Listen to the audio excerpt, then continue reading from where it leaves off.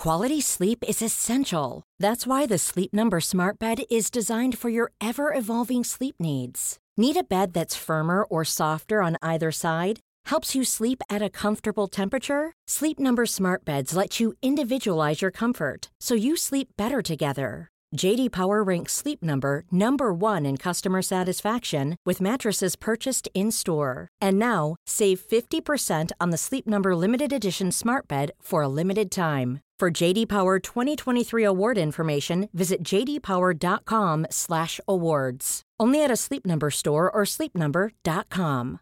One size fits all seems like a good idea for clothes until you try them on. Same goes for healthcare. That's why United Healthcare offers flexible, budget-friendly coverage for medical, vision, dental, and more. Learn more at uh1.com. Which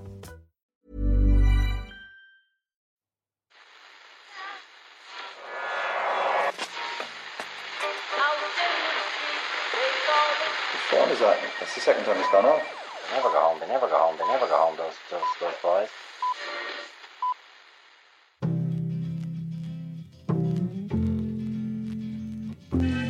And I said, I want to win the league, but I want to win it better. You can understand that, can't you? Yes. Good lad. So he's almost like having a second captain in the team. Second captain, first captain, whatever. You're very welcome to the Irish Times Second Captain's Podcast. Owen McDevitt and Kieran Murphy here. Hello there, Owen. Hi, Kieran. Our Monday World Cup show is already available, so if you want lots of Ken, a sprinkling of messy chat and a large dollop of Dion Fanning and John Bruin on England, do have a listen to that once you finish up this programme. Or you can pause this one right now, go listen to that one, as long as you promise to come back to myself and Murphy. Why not listen to the two of them simultaneously? That would be annoying. If you have two iPhones, put one earphone into each ear and have just coming at you from... it's basically a second captain's assault. I mean, something for you to try. We'll have a little bit of World Cup in here too, as Shane Horgan is our Argentinian correspondent on the ground in Buenos Aires, where he watched with ecstatic locals as Leo Messi lifted the weight from his own shoulders, maybe from the nation's shoulders, by scoring against Bosnia last night. No doubt about that goal, Murph. Not much doubt about Karim Benzema's first goal for France last night, except in the mind of BBC commentator Jonathan Pearce, who was flummoxed by the fact that the goal line technology was employed twice in the same move. It was quite clear, I think most viewers thought, that once the first... Hit the inside of the post. Hit the post. So straight away, the technology is activated and the graphic is shown on the big screen, because that's the debate about whether it's gone over the line. And then it rolls across, hits the goalkeeper, goes over the line, and the second time it shows goal. The first time it said no goal, and the second one was a separate incident which said goal, which indicated there was a goal. At that point, Jonathan Pearce completely lost it, thinking, I don't know what exactly he was thinking, but he was the only man who seemed confused by the whole thing. I thought the guy was fairly harshly treated maybe on social media. Only Phil Neville has had to endure a tougher time for his performance in co-commentary for the England-Italy game. Yeah, he was... I mean, I actually made reference to a point that Phil Neville made during the course of his co-commentary in our World Cup football show, which I actually thought was a very good point. But everything else he said was said in the sort of tone... He has come out, he was interviewed today and asked about how terrible he was. And he basically said, well, I'm glad I helped everyone go to sleep. Which is, refreshing honesty from the lad. But at the same time, it's...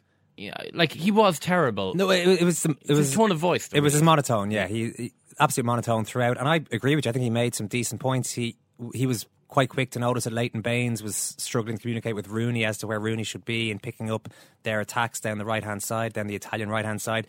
The point you had referenced, a point as you said in the first show, which you found interesting. So I think what he said, the content maybe wasn't too bad, but it was full on flat monotone. And the issue I would have here is why the BBC gave Phil Neville the England-Italy game in the World Cup as his first ever live co-commentary match. Yeah. You can't just walk into these things. I think even former footballers, a lot of them do a lot more work now than might have been the case 10, 20 years ago in terms of getting to the pitch of these things and training. And maybe he did do some training, but you can only learn on the job. It was a strange one to throw Neville into, so let's not be too hard. And he's reacted very, very graciously. Yeah. I mean, there's not a lot, I suppose, you could say when whatever it is, 445 complaints to the BBC just because you're not very good at your job that you've just started. It's quite an old-fashioned way of doing it, isn't it? I'm going to complain directly to the BBC here. You can just see 445 people sort of licking the top of their pencil saying, right, take a memo, dear. I'm writing to the BBC. John Gardner will join Benny Dunn to talk about Cork's demolition of Clare. I'm going to call it a demolition, even though they didn't necessarily hammer them on the scoreboard. I've already had to eat humble pie, Murph, over my prediction that Spain would win the World Cup. Yeah, so going to reference this. Didn't you predict a Clare All-Ireland hurling final victory?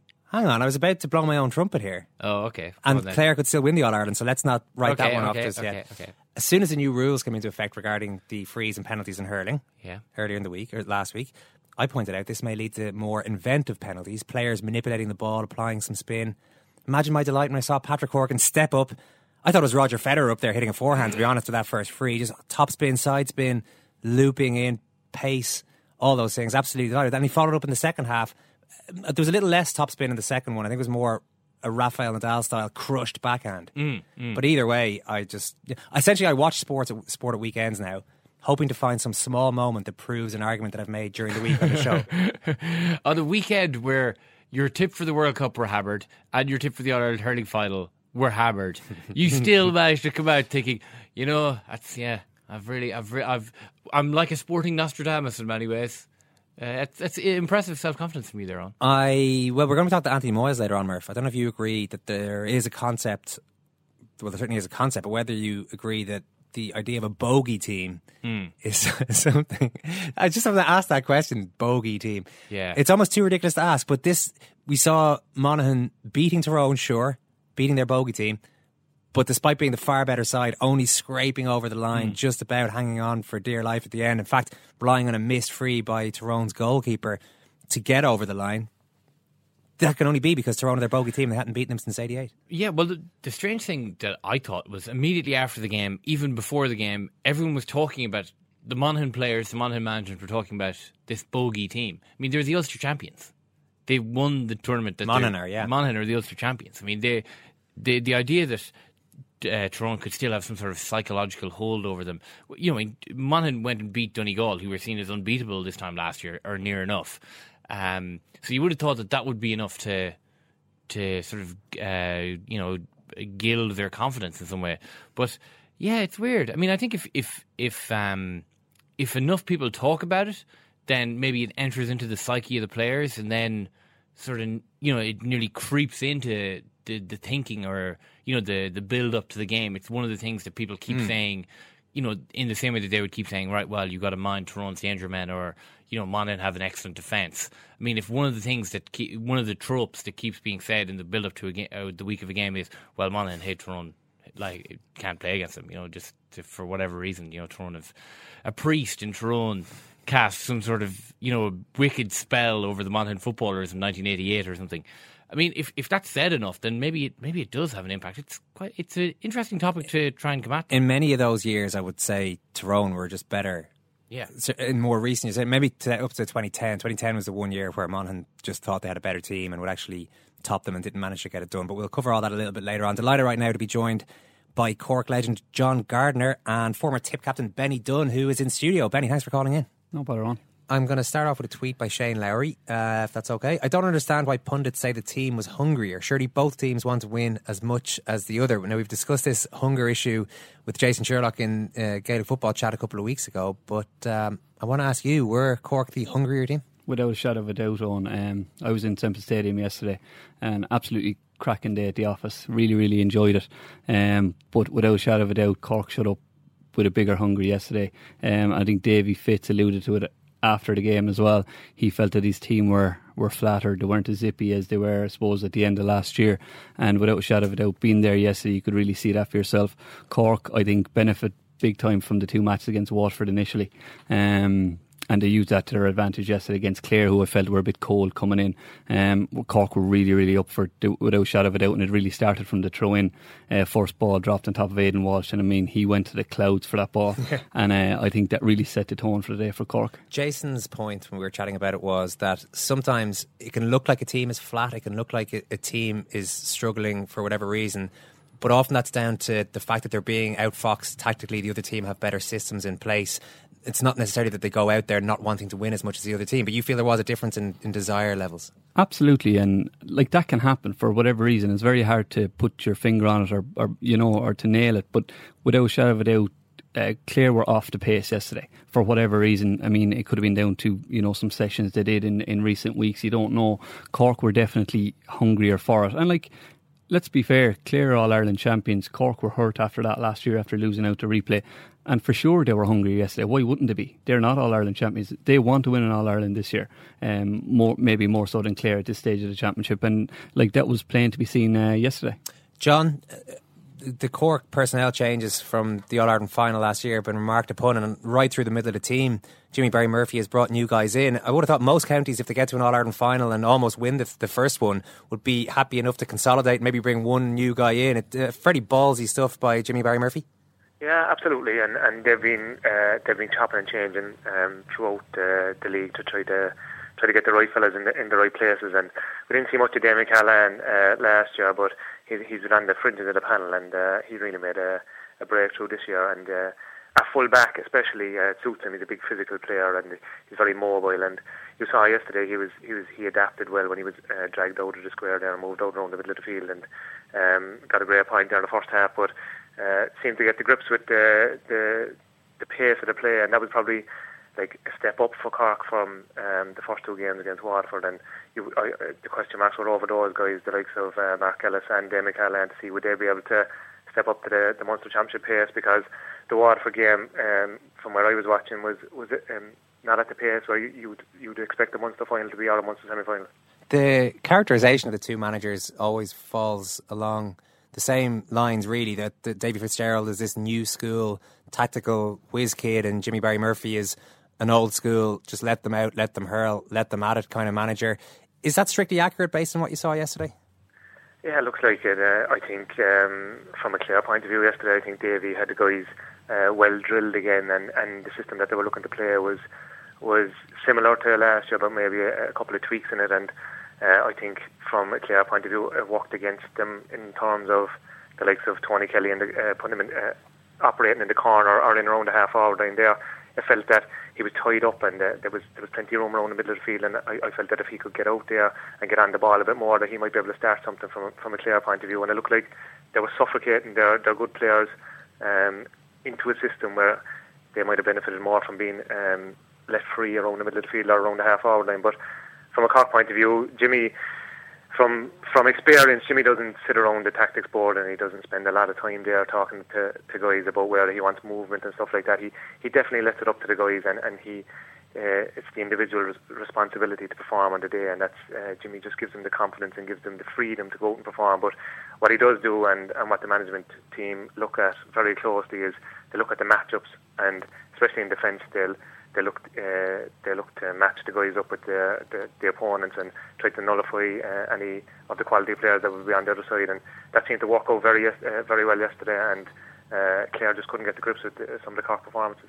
Yeah, I think you're right there, John. You hit the nail on the head, and I think that's where Clare suffered yesterday. I think they had a game plan very similar to the way they went out and played their hurling last year, and I felt when that game plan went against them, when the Cork backline got to grips with the Clare forward line, in particular when Conor McGrath, they left Conor McGrath inside isolated yesterday, just a one-man full forward line, and they had a man marker on him. They got him in a very limited supply of ball, and when they did get him in good ball, he did some damage. He looked very dangerous. You just felt that Christopher Joyce man marked Tony Kelly yesterday. That was obviously applied by Jimmy Barry. That worked to a T. Mark Ellis held the centre very, very well, and Callahan came out, ended up, actually, as John said, a full back naturally, but he actually ended up wing back, marking the big tall guy, Peter Duggan, and tried to nullify the puck out.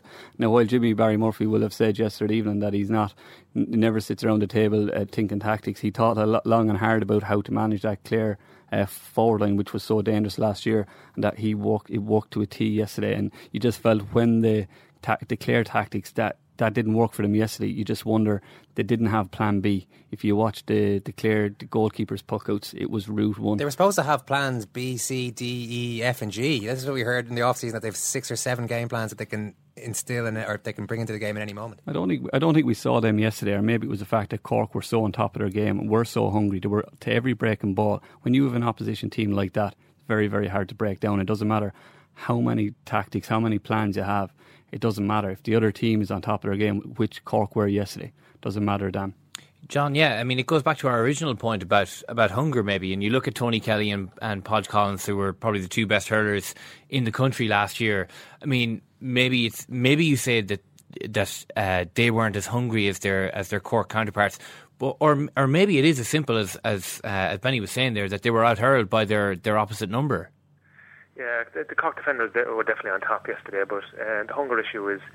It's something that can be thrown around, but I don't think these guys went out yesterday just to go through the motions. They were obviously looking for a place in the Munster final, and it was just on the day. It looked like it was funny towards the end of the game that the game was just petering out. And if you looked at the scoreboard, Clare were only about 5 points down. But if you looked at the game, it looked like the Cork were ahead by 10 or 15 points. It became pedestrianised towards the end, and that's probably why people are talking about the hunger issue. But you just have to think of it from a Cork point of view. If you went so close to winning an All-Ireland last year, going to a replay, being beaten at the death, and then you're coming up against the team that beat you in the following year, you've been waiting for this match for the whole of the winter. And obviously the Cork performance yesterday showed that they knew that they kind of let one slip there last year, even though Clare were fully worthy of the win.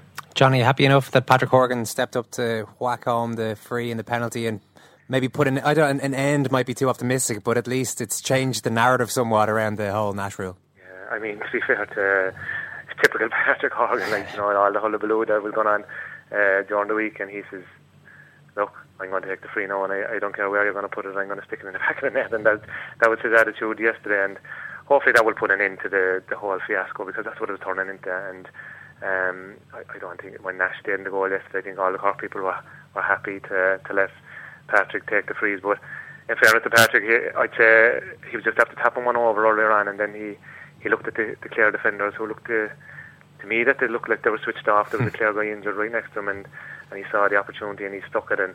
And again, the penalty was a massive strike and right on the 20-metre line. And I'd say it was a case of they felt again that the GA were trying to get at Cork with the tactics that they were using, and they throwing the ball in to the 13 before it struck. But Patrick put the record right there yesterday.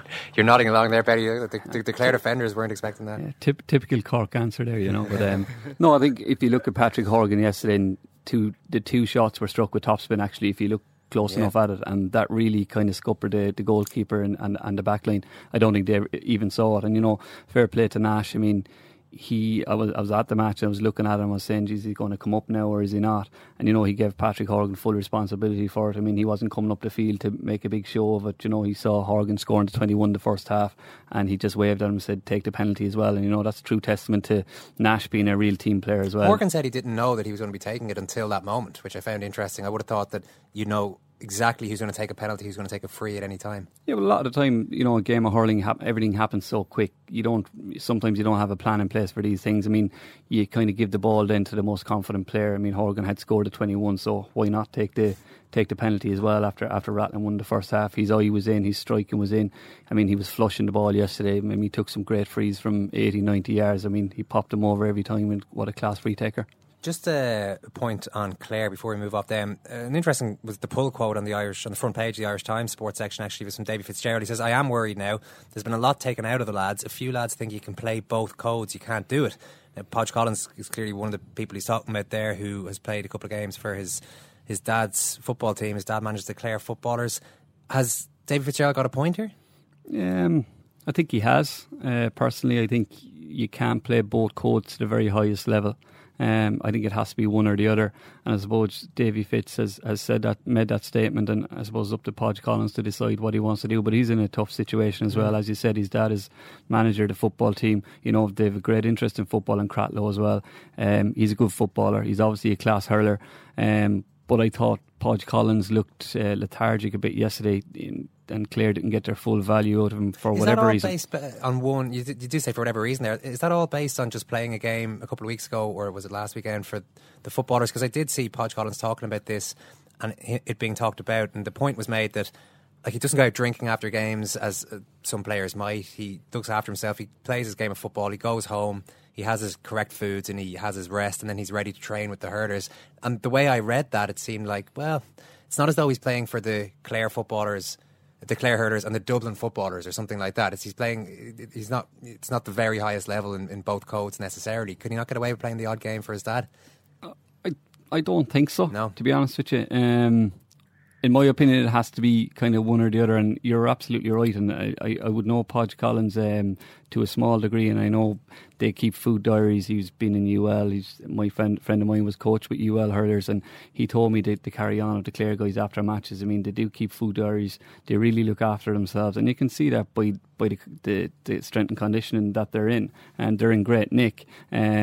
But to go out and play football last week and get your head around coming into hurling training on a Tuesday night and a Friday night getting ready for a Munster semi-final, it's a very, very hard ask. And I think, it'll work to maybe to a very small extent with a couple of players, but I think across the board it's hard to expect a player to play both codes at the top level. John, I'm sure you'll have your thoughts on this. Yeah, and to be fair, if you're going to play the top games at the highest level, I think you need to be doing nothing else. There's no college or no work or anything like that. You need to be full time at it, because it's going to take so much out of a guy to perform at the highest level in both codes. And you see guys suffering, one or the other always suffers as you go along.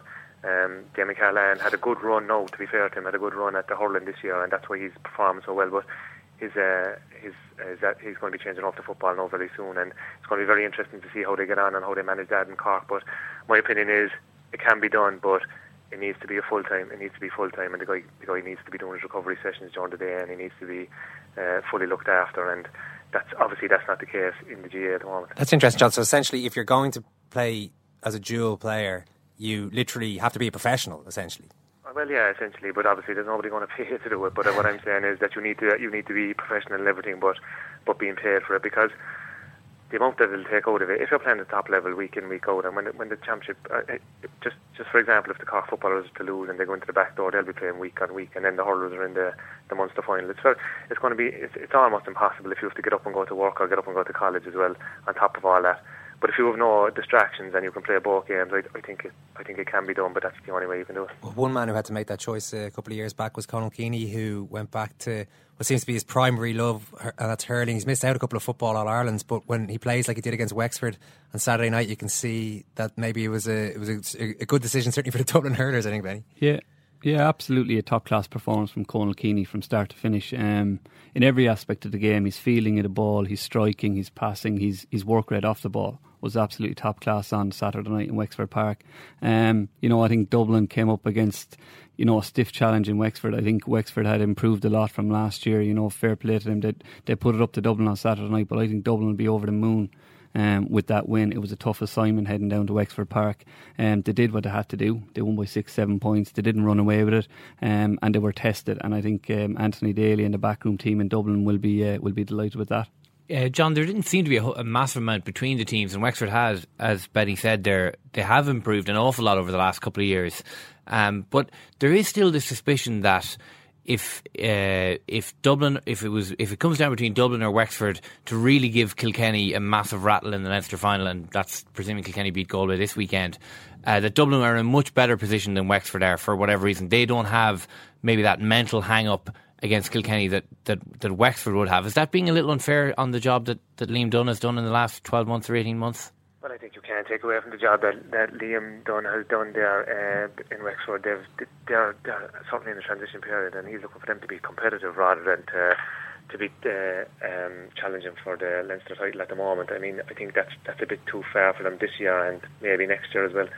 He's certainly in development mode there, but Dublin are in the right position now to give Kilkenny a game if they're to beat Galway. As far as I can see, they came in, they were 4-1 there, I suppose, last year with the draw below in Wexford Park, and they weren't going to let that happen again.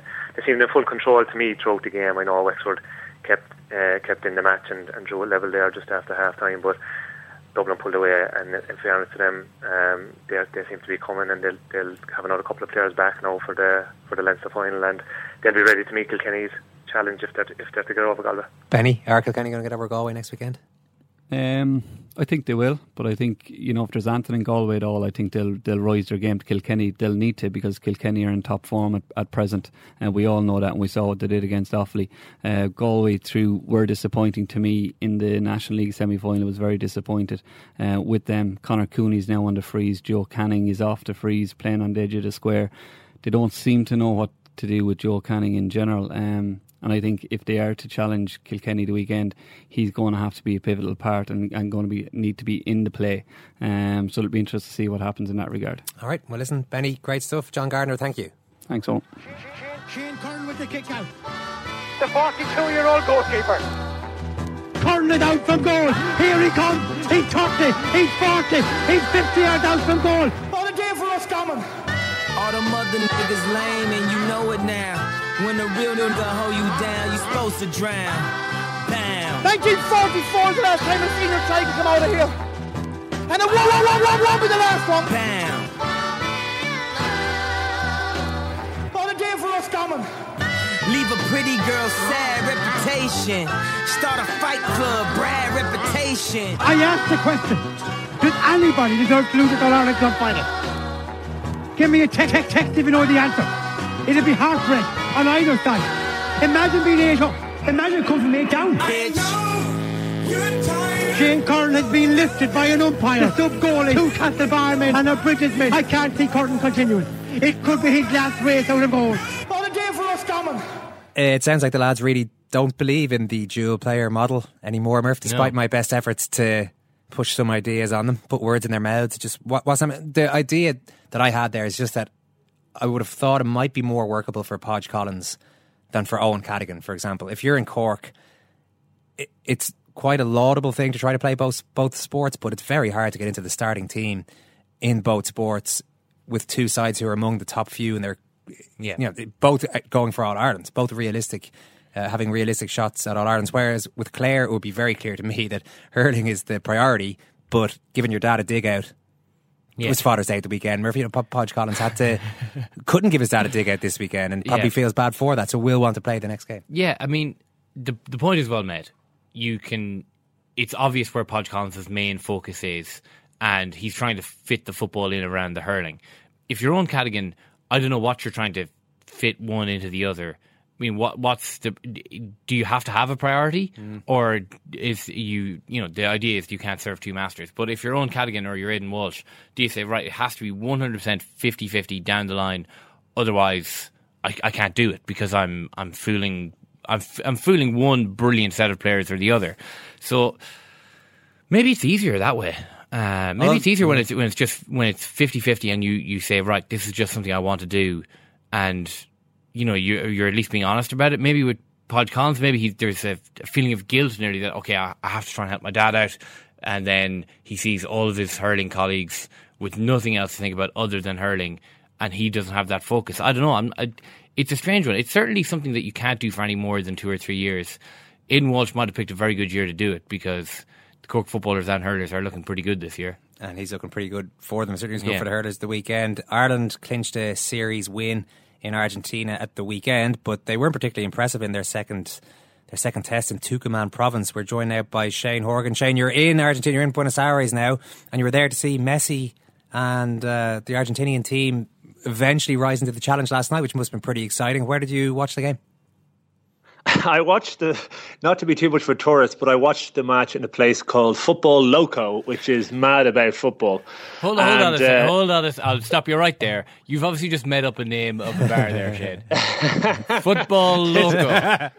Yeah, I'm not certain of how packed it was for the locals. Like every other bar you go to, it was packed largely with Australians, I think. But there certainly was some locals there as well. And it was funny. It was a really good insight into how they see the World Cup. The nerves in the bar was unbelievable. I thought they'd be non-stop celebrating, singing from the word go. And even, they got the early goal. But it was really nervous, real apprehension all the way until really Messi got the second goal, and then they started celebrating. I'll tell you when they did celebrate was at half-time, and they started playing the Maradona song, and the whole place went bananas. Congo lines all around the pub, non-stop singing some Maradona chant. Yeah, well, that ties in with the... and every TV station over here all had the same angle going in. They all had their montages of Messi producing for Barcelona, but Maradona producing for Brazil in the 1986 World Cup. And there were taxi drivers in Buenos Aires interviewed in the BBC who said, "Oh, you know, Messi just does not have a place in our heart like Maradona." Your snippet of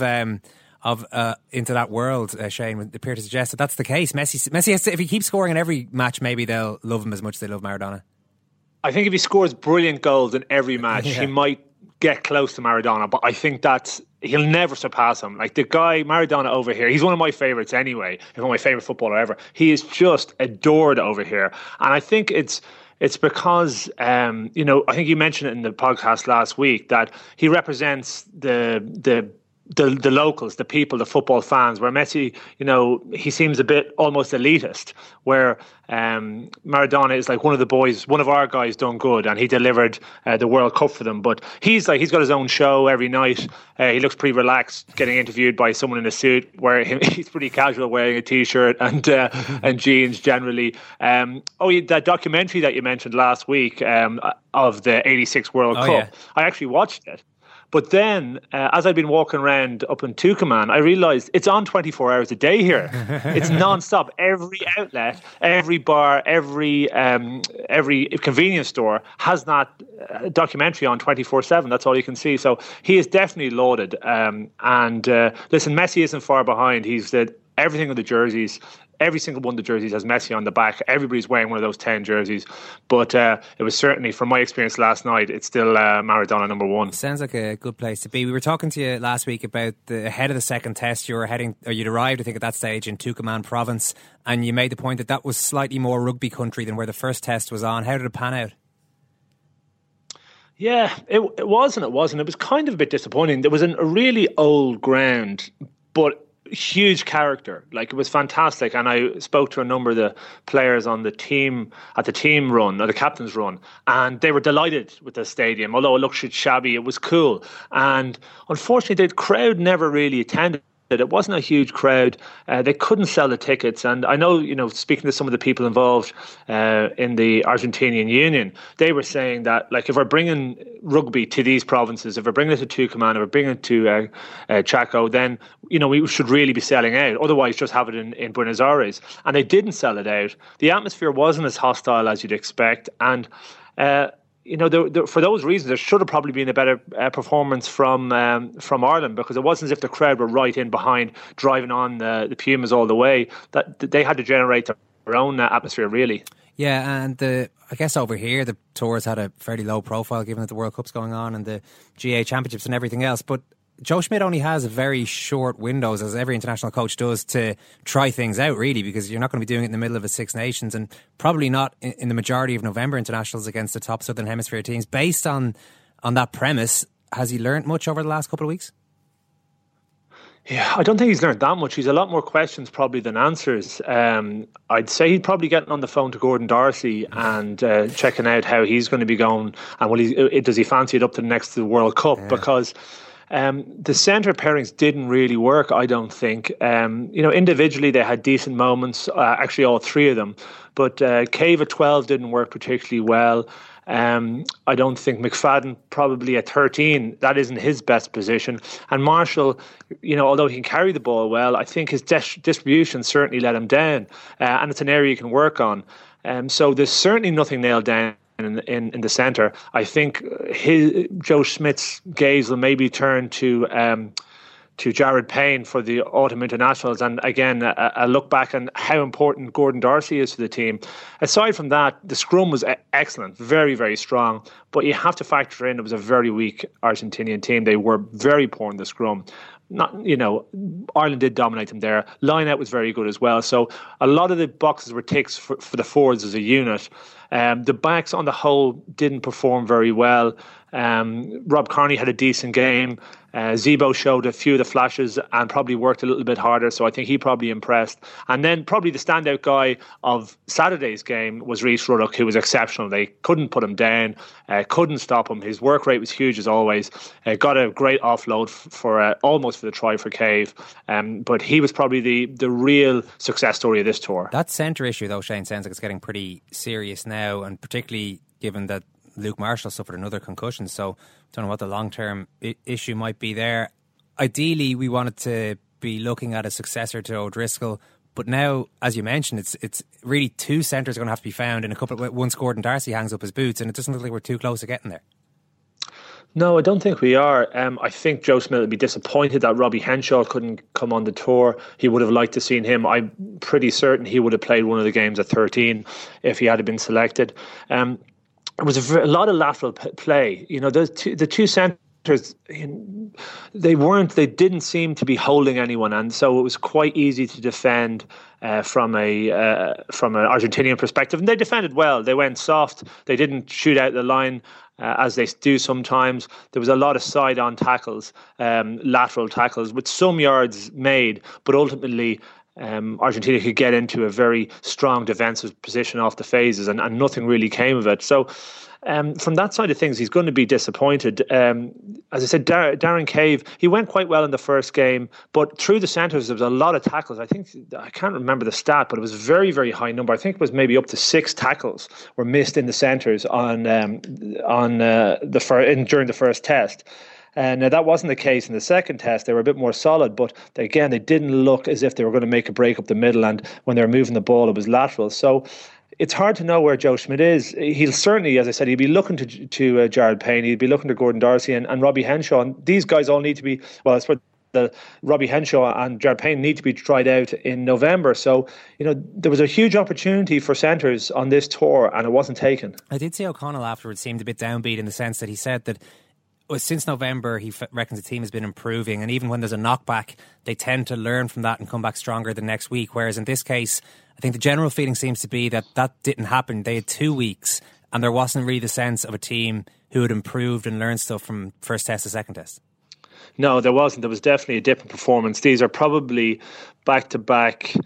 Given that Joe's first games were sort of feeling things out, there had been a steady improvement, as Paul said. There hasn't been improvement. I think they took a little bit of a step backwards. I know they're missing a lot of players, and it was the end of a season. And in the first week in particular, they were tired because there was a lot of travelling. Joe actually trained them quite hard that week. There were a good few minutes on the park, but also to and from train sessions. The logistics were quite difficult. So there was often guys were going for a 40-minute weight session, and it was taking them, 40 minutes to get there and 40 minutes back. And, it doesn't sound like much, but actually to an athlete, it can be mentally fatiguing, and that can manifest itself on the pitch. Now, that wasn't the case this week, and I think that will be disappointing for Joe, will be disappointing for the players, because you would expect things to turn around. You'd have expected an upturn, but that wasn't the case. And there was, I had a feeling that they could have blown them away in the second test if they had got things right. It's not a particularly strong Argentinian team. They're not big. They're not particularly powerful. They're quite well organised, and we see that now. But there certainly wasn't an improvement week to week that you'd expect, and Joe will be disappointed. Yeah, just lastly, given that O'Driscoll's creativity, along with everything else, is gone now, and we're short of creative players, it seems, to a certain extent, does Schmidt have to find a way now to get the most out of Zebo, who we talked about last week, and Ian Madigan, who wasn't going to be going on this tour until quite close to the cut-off point? Well, he wasn't selected originally. Are they the kind of players that now Schmidt might need to lean on and might need to find a way to get the best out of? Well, I think he's going to be trying to do that anyway. And I think it's maybe the other thing that we need to address, and I haven't mentioned it, is that the nature of this tour, the nature of the series, it's not like a Six Nations. It's not, even to some degree, it's not like playing an autumn international where you're playing against one of the Southern Hemisphere teams. Whether it's subconscious or not, there is this thought or this idea that they're not going to have to be quite at their best to win the game, and that they could try things out. And I thought they were trying a lot of stuff out. A lot of stuff worked, actually. The peels in the line worked very well, and a lot of the forward play worked well. But then I thought they kept too much ball in hand, didn't kick enough ball off the park. And as was the case in the first test, if you really wanted to strangle that team, you could have kicked ball off the park and then gone after the line out. So there was options to do that. So that's sort of specific to an end of season tour, and this end of season tour in Argentina against a weakened Puma side. With regard to developing creative players, of course, he'll always want to do that. And I think not if you look at it not from a Joe Schmidt perspective, but if you look at it from a Zebo and Madigan perspective, there's huge opportunity for them there. Because without O'Driscoll, we haven't seen Payne yet, we haven't seen Henshaw, but as it is, there's not a huge amount of creativity in that midfield. I think Darren Cave can create, but he didn't deliver as he should have on this tour. So there is opportunity, and for someone who brings something special that can unlock a defence. I think Joe wants that as part of a sort of organic mechanism, so everybody's working together to break down a defence off a game plan. But also, it's when that doesn't happen, and teams can figure out what you're trying to do, then it's down to the bit of individual brilliance. And we saw a couple of bits by Zebo, and certainly Madigan. I don't know anyone in Ireland who attacks the line better in the 22 off front football than Madigan. He does very well. We've seen that try over and over again. It's a big left foot step, and he generally gets over the line. Whether he can control an entire game, and are we lulled into a certain perspective of him because he doesn't play 80 minutes? That's what we have to see. I would have liked to have seen him play more game time at 10. I don't think the period he played was long enough. I don't think Johnny needed to play the whole of the second test, or almost the whole of the second test. So I think there might be an opportunity missed there by Joe. All right, Shane, I'm just looking at the World Cup fixtures here. Argentina's next game, Murph, is against Iran Saturday lunchtime. So Shane might need to book a table there at Football Loco. It's a busy time, I'm sure. Listen, Shane, great to talk to you as always. Thanks a million. Thanks a million. See you, lads. Bye. I can only imagine how annoying it must be to work somewhere where that 1986 hero documentary around Maradona's exploits is on a loop. If you've ever worked in a shop, if you've ever worked anywhere where there might be, say, a playlist of songs that is repeated ad nauseum all day, it bores into your psyche and you're hearing those songs all night. If you're somewhere where all you're seeing all day is Maradona in 86, even the proudest Argentinian might get... I'd say Diego Maradona would be pretty annoyed. If he was working in a convenience store that played that 1986 documentary over and over again, I'd say even Maradona. Just looped. Yeah. I mean, I once worked in a clothes shop that played Frank Sinatra chains over and over again. And that was one of the longest summers of my life. I mean, I can't really listen to Frank Sinatra anymore. I was going to ask, have you been able to recover your love for... For Old Blue Eyes. Old Blue Eyes, yeah. I'm not anytime I hear a Frank Sinatra song, it immediately transports me back. The thing that they say about smells is, it's like maybe only 5% of your contact with the outside world is smells, but it's the most redolent, the most evocative. So if you smell something, you're immediately taken back to the place where you first smelt that thing. And I think that there is perhaps a wrinkle in that statistic where Frank Sinatra songs is even more evocative. So all I have to do is think of that, is hear a Frank Sinatra song, and I'm immediately transported back to the long, hot summer of 2001. You are listening to the Irish Times Second Captain's podcast. Just a reminder that we have got Monday's World Cup show already available for you. Ken was speaking from Salvador, wasn't he? I can't keep up with the man. I was going to say Manaus, but it was definitely Salvador, where he was attending the Germany-Portugal game. He was in Manaus for England-Italy. He was in Sao Paulo for Brazil-Croatia. And he's been having a whale of a time. We chatted to him and he was in great form, so well worth a listen. Ulster champions Monaghan eventually got over the line against Tyrone yesterday. Anthony Moyles is here to talk about that. Anthony, thanks for popping in. No bother at all, lads. We must check at the start. You have been watching the football over the weekend, because obviously the World Cup is taking up a lot of people's. We need to know that you saw the Monaghan Tyrone game. Yeah, I did. I had the recorder was flat out over the weekend. Yeah. I've actually worked it out now, finally, that I can actually record two at once and watch, which is good. I thought I would have to get a separate TV. You've got VHS on the kitchen, the one in the kitchen and the one in the sitting room. Yeah, that's what it's all about. We've been talking about this, and I want to ask you, do you believe in the concept in Gaelic football or in sport in general of a bogey team? Not really. No. And I know we've kind of discussed, bogey stadium, and kind of going to, they very rarely win, and wherever it is, Newry or whatever, very rarely win, and wherever it is. I think it's put out there sometimes a little bit too easily, as an excuse why a team just can't beat another team. But certainly, I think it plays on players' minds. I think over the years, I even know ourselves. Westmeath and ourselves would have always been Westmeath just couldn't seem to beat me at all. You know what I mean? And had been in some situations where they were well ahead of us, looked to all ends up that they were going to win the game, and they just couldn't. So, is it a situation where players, even if they're ahead, such as Monaghan yesterday, start to say, oh, well, the weight of this is actually starting to weigh on us now. The old history tradition comes in and they tighten up, which they actually did. But myself personally, I would have always seen that, okay, here's X, here's a team that you haven't played, and I'd see that as a big challenge. Malachy O'Rourke, Monaghan manager, did say after the game, it's only natural it becomes an obstacle. We've been losing to these guys since 1988, and it is there. I know Joe Broddy on RTE afterwards said if this was against Donegal, they would have pulled away. Peter Canavan on BBC said, sure, Tyrone fans didn't even turn up, some of them, because they just assumed that they were going to beat Monaghan, which seems completely counterintuitive, really, given that Monaghan are the Ulster champions. But it seemed to be there. I guess we shouldn't harp on about it too much, because they did find a way to win, but it just looked interesting that they seemed very confident. Then suddenly, last 10 minutes, panicked, black cards, all that kind of thing. Yeah, well, I think 52, 53 minutes on, it seemed to me that they then decided, right, we're actually, what we have, we'll hold. And that's a long time out. Like, that's a half,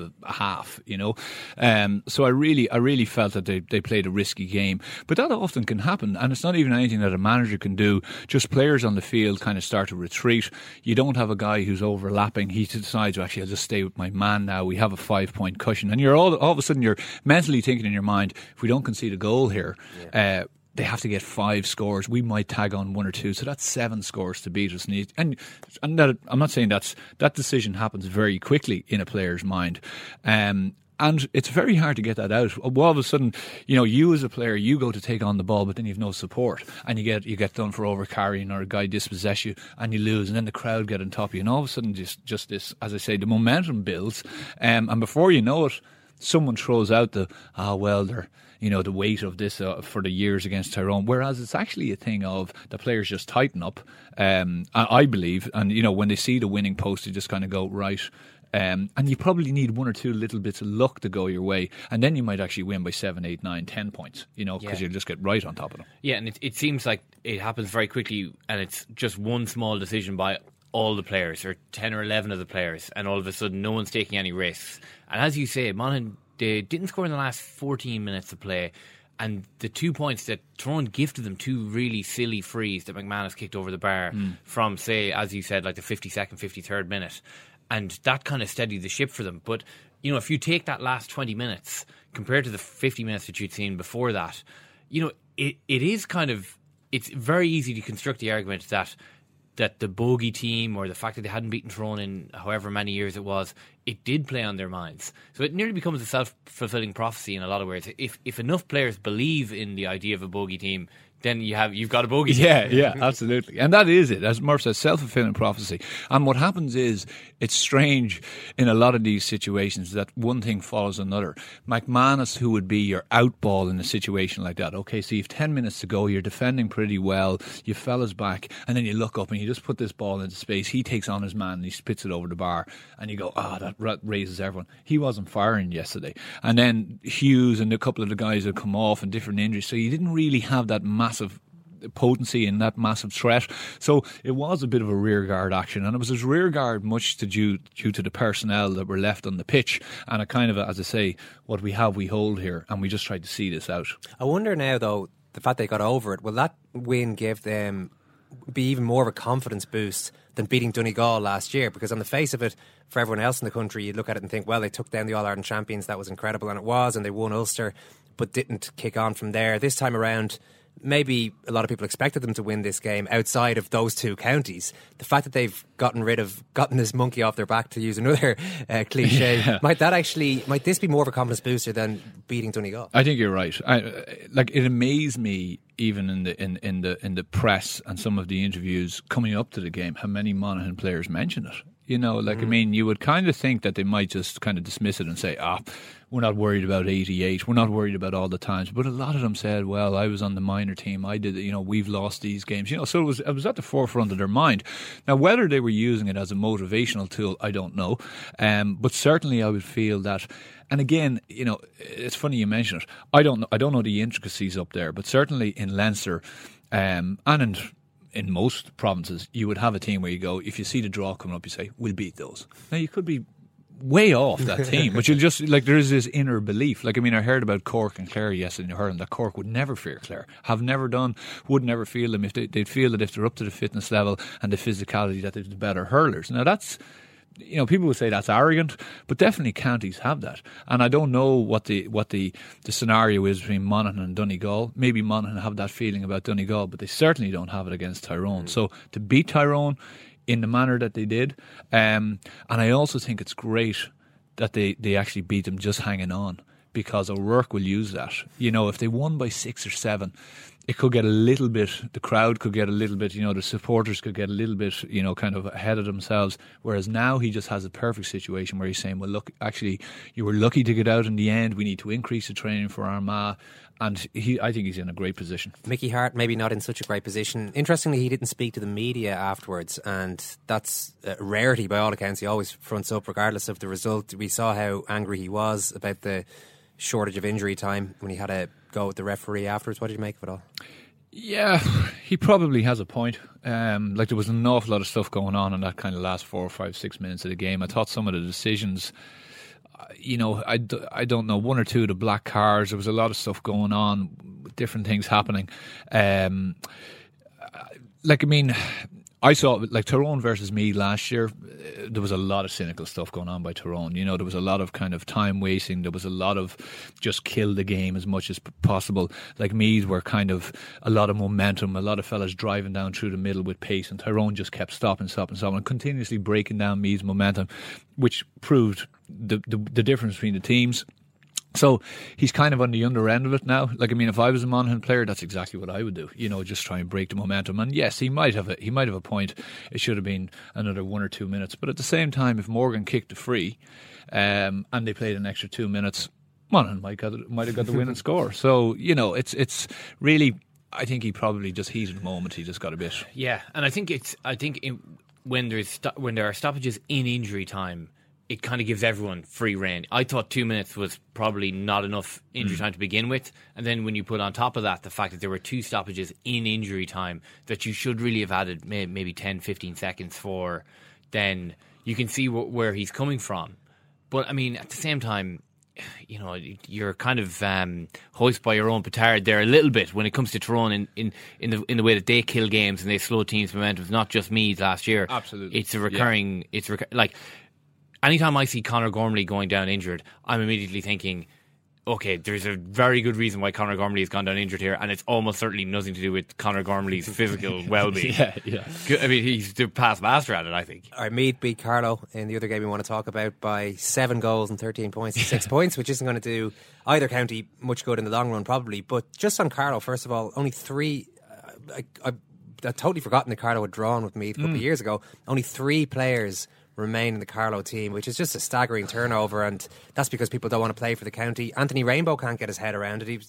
He was asked afterwards, and he's managing Meath now, of course, he was asked how many players are out there in Carlow that you would have in the team, and he said, well, probably around 10 good inter-county footballers who should be playing, just don't want to play for whatever reason.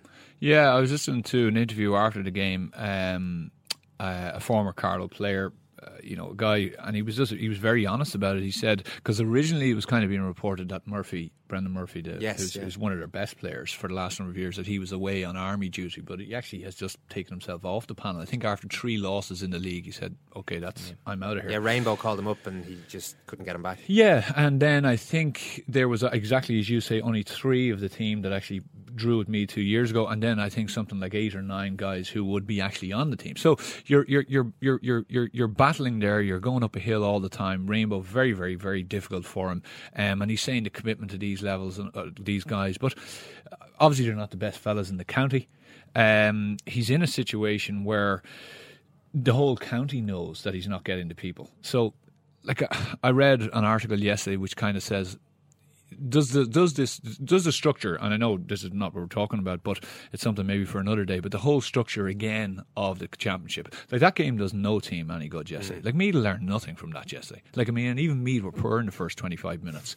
I was talking to Seamus Kenny last night, and he was just saying, we've one or two of us off the pace, but really they can't, like, it's nothing. It's not even a confidence booster. Even if Mickey Newman scores 4-10 or 6-10, 6 goals, you're kind of going, well, you have to weigh it up. Carlow then go out the next day, play Waterford. That might be one game for them, but then after that, they're going to get hammered somewhere along the line, even if it be Waterford. And that's no disrespect to Carlow. So there's players obviously deciding, well, what am I going to do for the summer? I'm a student or whatever I am. Maybe I'm going to head to the States. I'll pick up a bit of money. I'll go play in America. I'll get a job somewhere. They obviously don't feel that they're going to get one game max or 2 games max out of the championship, and it's not enough for them. Just a quick word on Meath, Anthony, and we probably will pick up that Carlow conversation at some stage in the future, but Kildare next up for them. What do you think? Yeah, well, they would have always focused on Kildare. They've been hit by a number of injuries, which isn't good. But apart from that, okay, he has Shane O'Rourke in midfield. That kind of robs the forward line of Shane O'Rourke. He'll have Brian Menton probably back for the next day. He'll go in probably at 6, or maybe he might go into midfield, which would release O'Rourke back into the forward line. Meath still have a lot of potency. Louth were bad against Kildare, so you can't really. It's kind of like trying to weigh up 2 teams where you actually haven't got anything to judge them on. So that's a very, very difficult thing to do. Yeah, the Kildare form going into the Louth game had been really, really bad. It had a terrible league, so maybe they needed that victory over Louth, no matter how bad Louth were, and apparently they were terrible. Like the second worst championship performance after Carlow yesterday, apparently, that people have seen so far this year. So Kildare are moving a little bit in the right direction. You would still think Meath have enough to win that game, though. Anthony, we'll let you go, and congratulations on working out your DVR machine or whatever you're using there. Enjoy the rest of the World Cup. Thank you. Cheers, thanks. Hairdryer is a metaphor for the current of hot air generated by various blasts of temper. The hairdryer with which Alex Ferguson was famously associated. He threw a hairdryer, I think, at David Beckham. I always thought that he threw a hairdryer at David Beckham. Is that right? No. How are you coping yourself, Murph? TV wise? Yeah. Well, I think we should all give a big debt of gratitude to Martin Keimer. Who? Martin Keimer. What? Won the US Open this week by whatever it was, 8 shots. No. And what he did there, right, early doors, Thursday, said, right, I'm going to take it out of your hands. I know you probably don't have time to watch the US Open, so I'm just going to romp to victory in an extremely boring fashion. And therefore, you're free. You can watch all the World Cup that you want, world. That's fine. Don't worry. I got this. You can watch your indigenous sports if you're over in Ireland. You can watch the game football and hurling. I hear that hurling is crazy. Mm-hmm. Why don't you watch some of that? Because I'm going to win this US Open in the most boring fashion possible, and in one stroke, basically take out perhaps as much as 20% of the amount of television that I was going to watch this weekend. But of course, it wasn't. I mean, it was just 20% of time that I would have spent watching other sports anyway. So I mean, I have not yet mastered the art of expanding time to allow me to watch. Well, you could just get out of bed earlier. Well, no, there's no sport on then, you see. I'm sure you'll find something.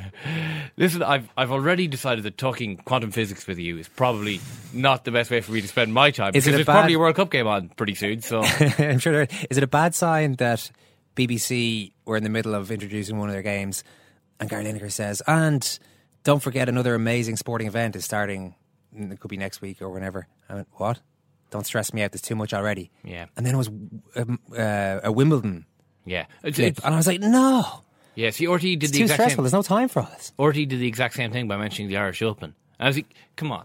Like, people. I mean, it's supposed to be nice weather this week. I mean, I'm going to have to get out of the house at some stage. But of course, I have to see my loved ones at some point. Starts at like 8 a.m. in the morning or something. You know that there is time when the World Cup is on, 5 p.m. to bedtime. And then all of the other time, you can probably try and squeeze in a job or a relationship or your parents or read something. A book. Well, yeah, that's not mental here. But the golf is going to take care of 4 more days. Yeah. So, sometimes this is a tough life we lead. It can be tough, but we're just going to have to grin and bear it over the next 3 or 4 weeks. To reflect all the sport that's going on, we have got Irish Times Second Captain's World Cup podcasts to come tomorrow and Wednesday. And that's not forgetting the one we already have out today, Monday, if you want to get a listen to that for a reaction to all the weekend's games and all the stories there. Ken is reporting from Portugal, Germany today. You're probably listening to this. The Germany-Portugal game has probably been played. I don't know the score. I'm not going to lie, because we're leaving to watch that game now. This is what's happening as soon as we leave this studio. But Ken is going to be at it, so we'll have plenty to say tomorrow. We'll have that out for you nice and early. Big thanks for listening today. You can check us out as always on iTunes, SoundCloud, the Podcast Republic app for Android, and do have a listen to one or two or all of the other brilliant shows on the irishtimes.com/podcasts is the address you have to go to there. It's been great being with you today. Murph, thank you. Thank you, Ron. We'll talk to you again tomorrow. Take care.